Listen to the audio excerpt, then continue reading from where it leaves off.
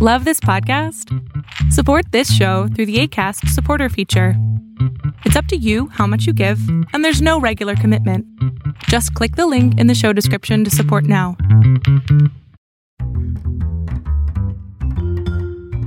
Hi and welcome to Aronnax, a podcast from Fathom World about the transformation of the ocean and shipping space. I'm Craig Eason, and every week or so I take a voyage around the industry looking at some of the latest changes. In this episode, I want to begin a journey on unmanned ships, or autonomous ships, or whatever you want to call them. There's been a lot of headlines about the ghost ships coming, fleets of them in convoys, sailing the seas without a soul on board, being seen as perhaps the death of the seafarer, a talisman, good or bad, about humankind's obsession with technology and developing AI. Now let me add one other thing here. While I'm keen to advocate technology of all kinds, and as a journalist enjoy thinking up a good headline, I've never subscribed to the idea that there will be fleets of ghost ships sailing the seas in my career.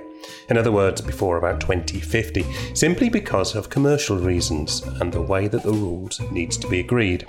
But there will be some of these vessels. And what I'm going to do with this short series within the Aronnax podcast is look at what is going on right now, what the differences are between the projects we can look at, and how their technologies can be used. I also want to look at some other key questions. How commercial is it to run an unmanned and an autonomous ship?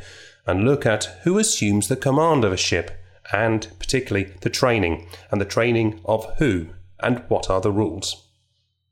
But first, let's begin with what we mean by an autonomous ship and an unmanned ship, and see where these two terms tend to get mixed.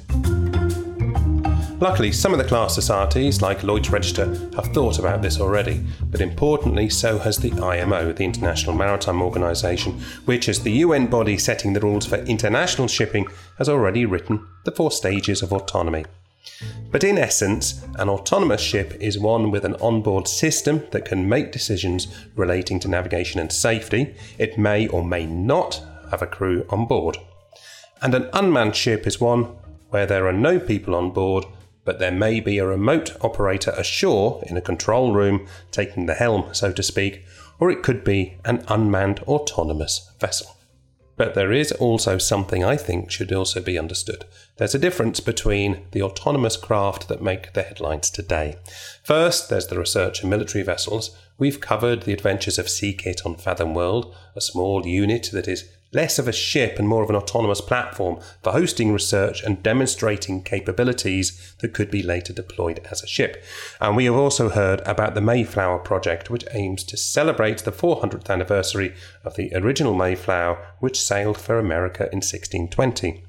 But what about the Yara Birkeland, the vessel that hit the headlines as the world's first commercial ship? And that's part of the difference. I needed an overview of the projects that are going on, so I called Ornulf Rodseth, senior scientist at the Norwegian research organisation SINTEF Ocean. He not only coordinates the Norwegian Forum for Autonomous Ships, he's also behind the International Network for Autonomous Ships. I wanted to know about the range of projects and the commercial activities that are currently under development, and what his projections are for the future. So the projects we currently know of is, of course, Yara Birkeland, that has been put on hold now, which is a combination of the COVID crisis and the cost of the infrastructure. Actually, it's not the ship. The ship is already in Norway, but it will take some time before they start the project again.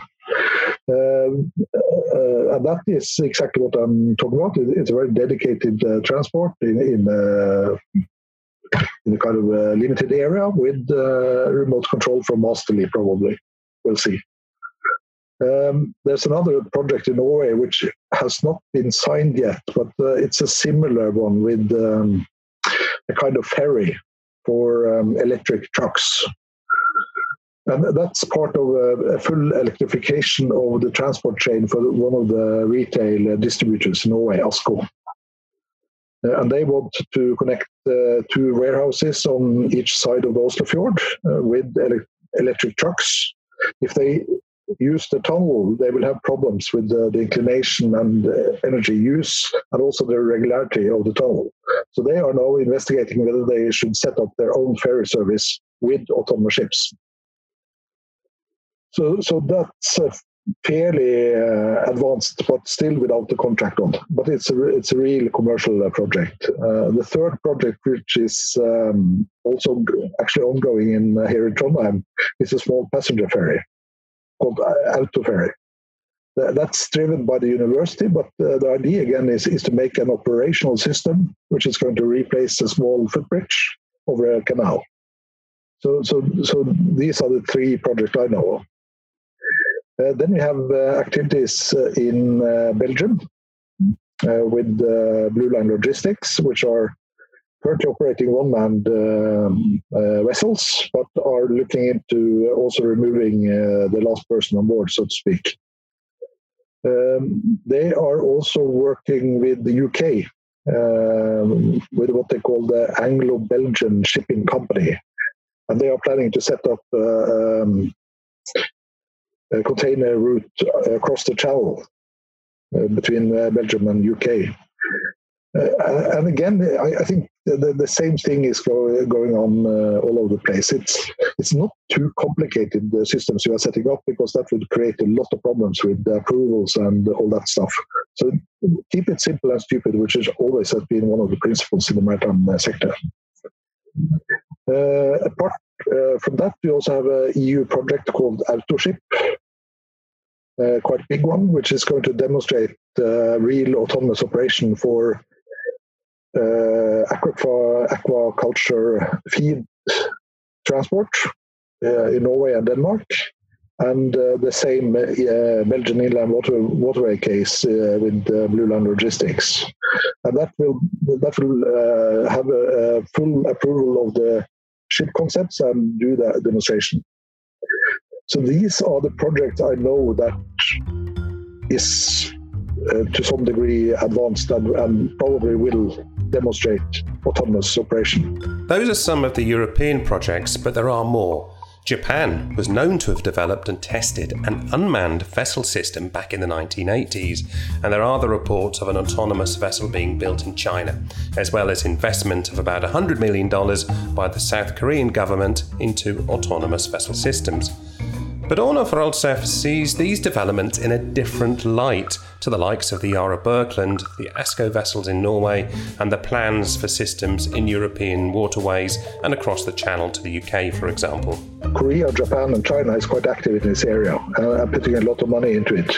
Korea recently launched a new program to the value of 100 million euro to develop a real autonomous ship. However, as far as I'm concerned, I haven't seen that these projects are connected to a business case. It's a project that is going to demonstrate something, but it's not really putting it into an existing or new type of transport business operation. So that's, I think it's a different, at least for the time being, between Europe and Asia. Several of the projects in Europe is actually driven by business cases rather than technology, which is a quite important point, I'd say. And of course, as you say, this has been going on since the 1980s. And I would say that the reason why it is happening now is you could call it a side effect of this Industry 4 thing that happened in Germany in 2010 about with increased robotics, automatic vision systems and all that stuff, which is now more or less spilling over into the maritime sector. The technology becomes available and cost-effective. Arnulf sees a keen difference between the projects that demonstrate technological capabilities, whether running scientific research or backed by government money to demonstrate some national advances in technology, and those commercial projects that work because of the involvement of the cargo owners like Yara. But what is autonomous, and how will the companies behind these systems, when they emerge, see them controlled? Will they be like robots with a free mind, able to go where they want across the seas and harbours of the world? It's important to understand that we are not talking about fully autonomous ships, totally without people in the loop and stuff like that. Most of the project we are looking at or participating in is based on having a human somewhere in the loop. And this makes sense for the big ships because of the value of the ship and so on. And this makes it much, much easier to realize than autonomous cars, for instance, because you don't have to put more automation into it than you need to get the reasonable crewing in the remote control center. So you have a flexibility in how much automation or intelligence or whatever you want to call it, you put into the ship. So that's a very, very important premise, actually. Now, Arnulf didn't mention too much about the smaller autonomous craft, the research craft, that are currently under development, vessels like Sea-Kit and Mayflower. These are two projects based in the UK with somewhat similar goals in terms of autonomous system capabilities to demonstrate and look at moving forwards to practical applications.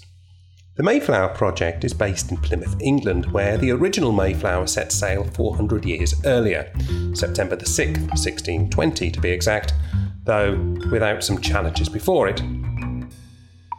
Today's Mayflower is set to sail around the same date, and I called up Brett Farnoof, an American now living in Plymouth, and it was his idea to celebrate the Pilgrims with this autonomous research vessel.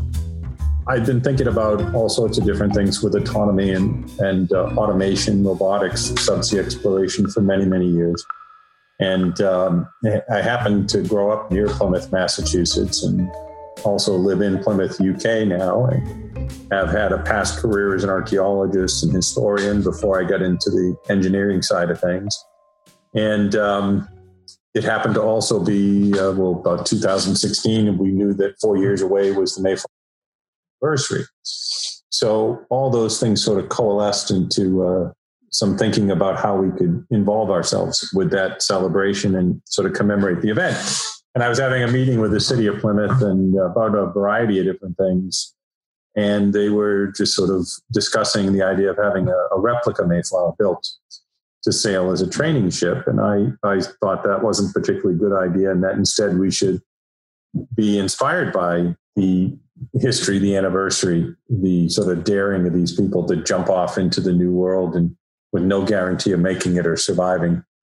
And sort of this idea of a new beginning, but build something that spoke to the next 400 years in the maritime enterprise, not something that sort of recreated the last 400 or what happened 400 years ago, literally.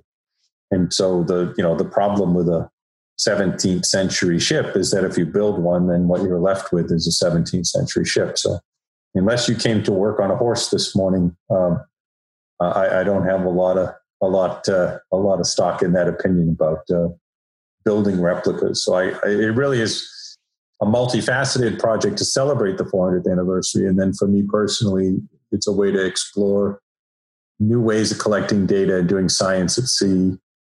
The applications of machine learning and AI.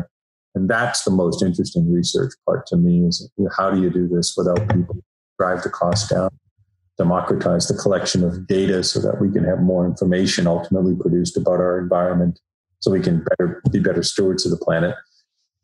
And then, of course, we'll be collecting data literally in meteorological, oceanographic, climatological data as we train. That's actually one of the next questions that I had was about what you're going to be doing when you...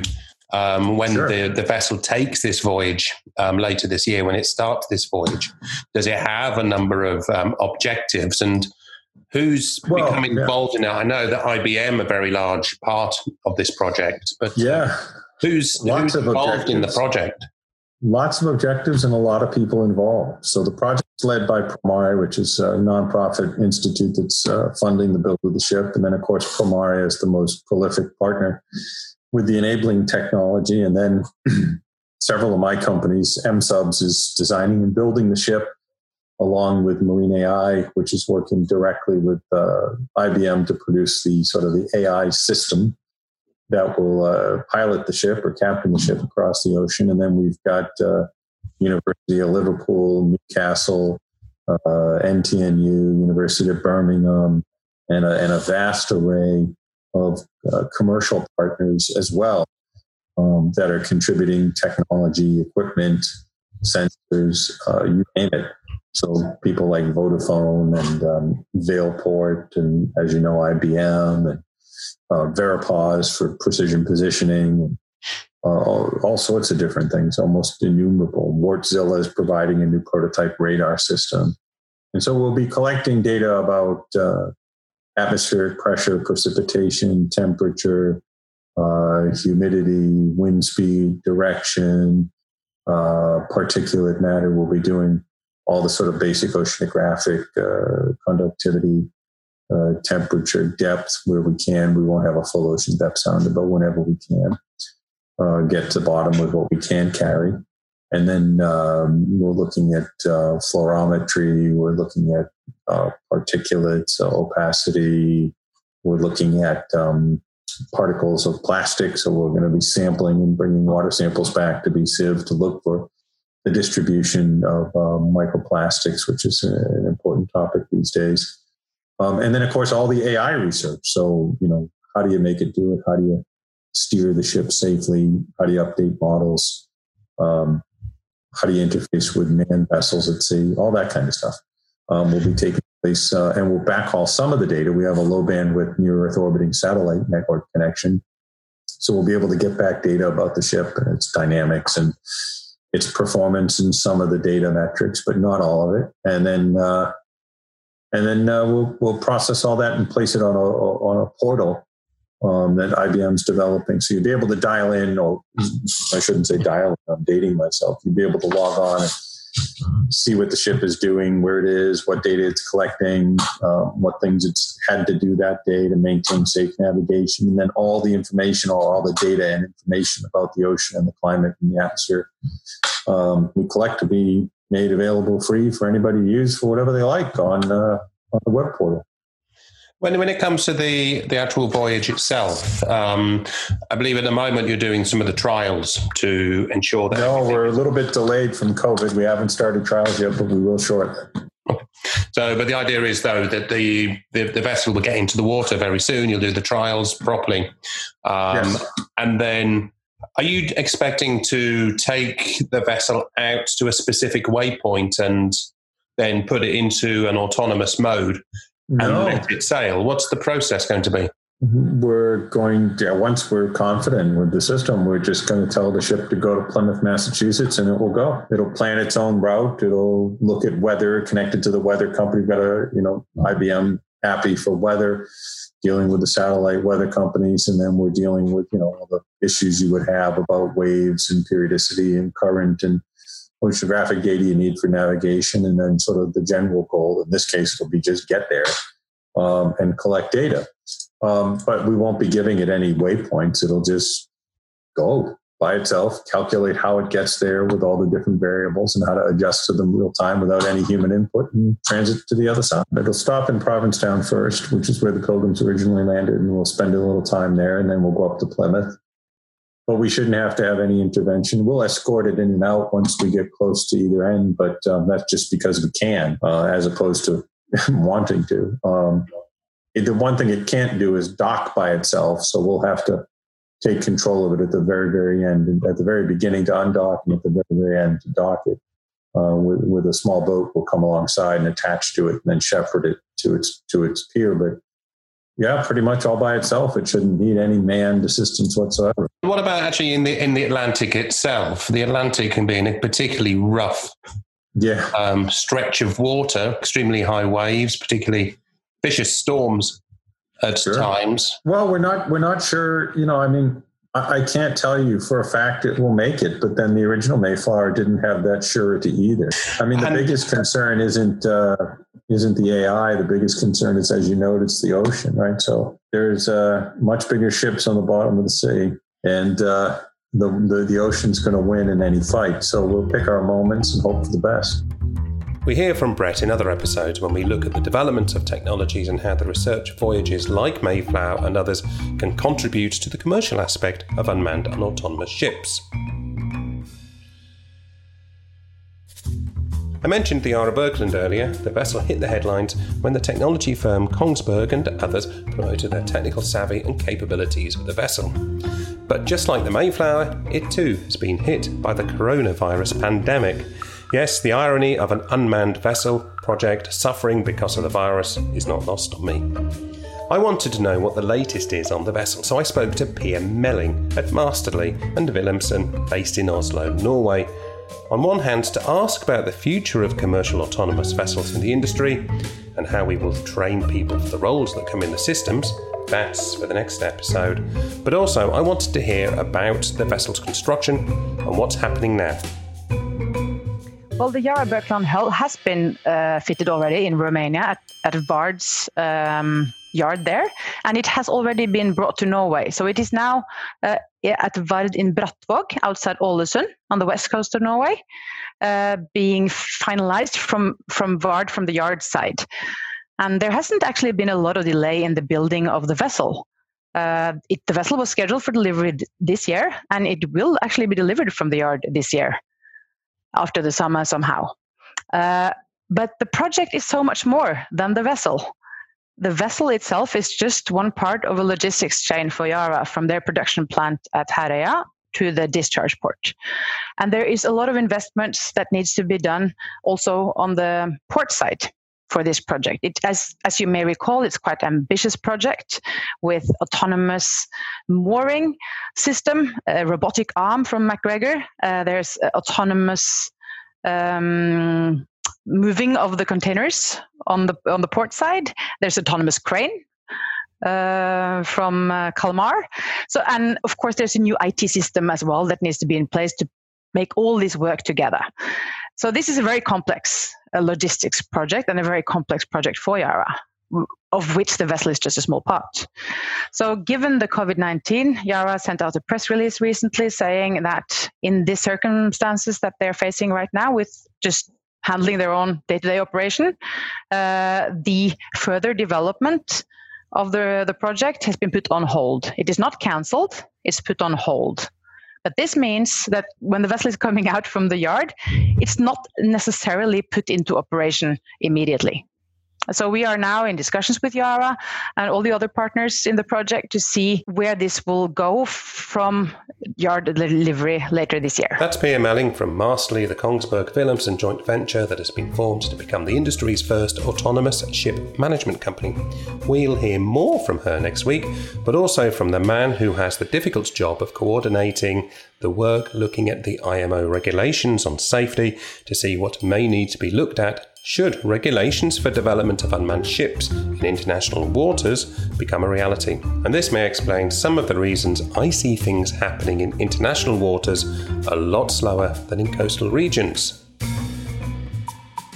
But now we look at what's been happening in the technology world with our regular update from Nick Chubb at Thetius, which has its own report on autonomous shipping developments that you may want to get hold of. Thanks, Craig. The big news this week is that the Korean government is making a heavy investment in autonomous shipping technology. South Korea, the world's second largest shipbuilder, is investing $135 million to set up a task force to enable the construction of crewless vessels that will be operated from centers ashore.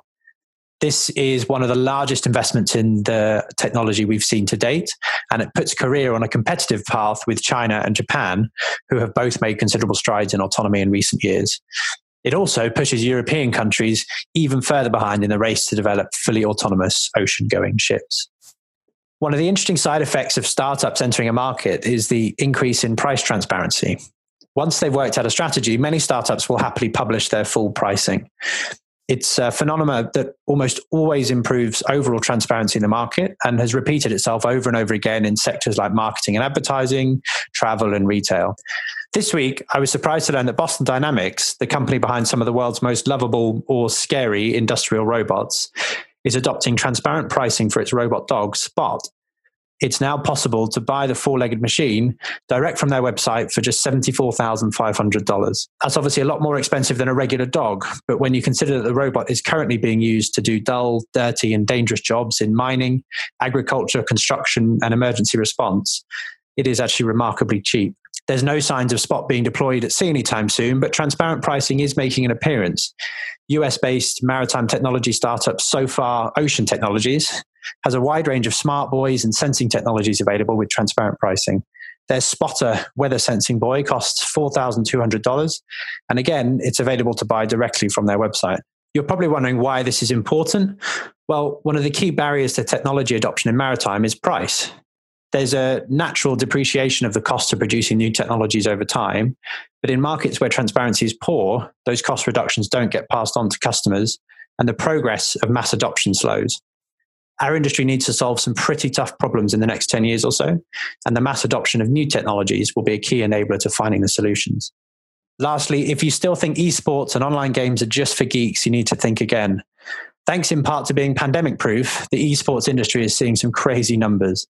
So an example, a professional football match has 22 players, the biggest stadiums can seat around 80,000 people, and the average Premier League match had 2 million viewers in 2019. By contrast, a recent Fortnite Live event hosted 12 million players simultaneously.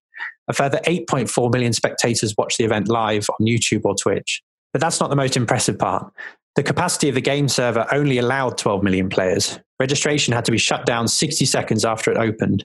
Millions of players were left disappointed as they were unable to access the game. This stuff actually really matters because it shows what's possible today in the world of gaming and simulation. It's going to have a knock-on effect for the next generation of seafarer training, centres and simulators.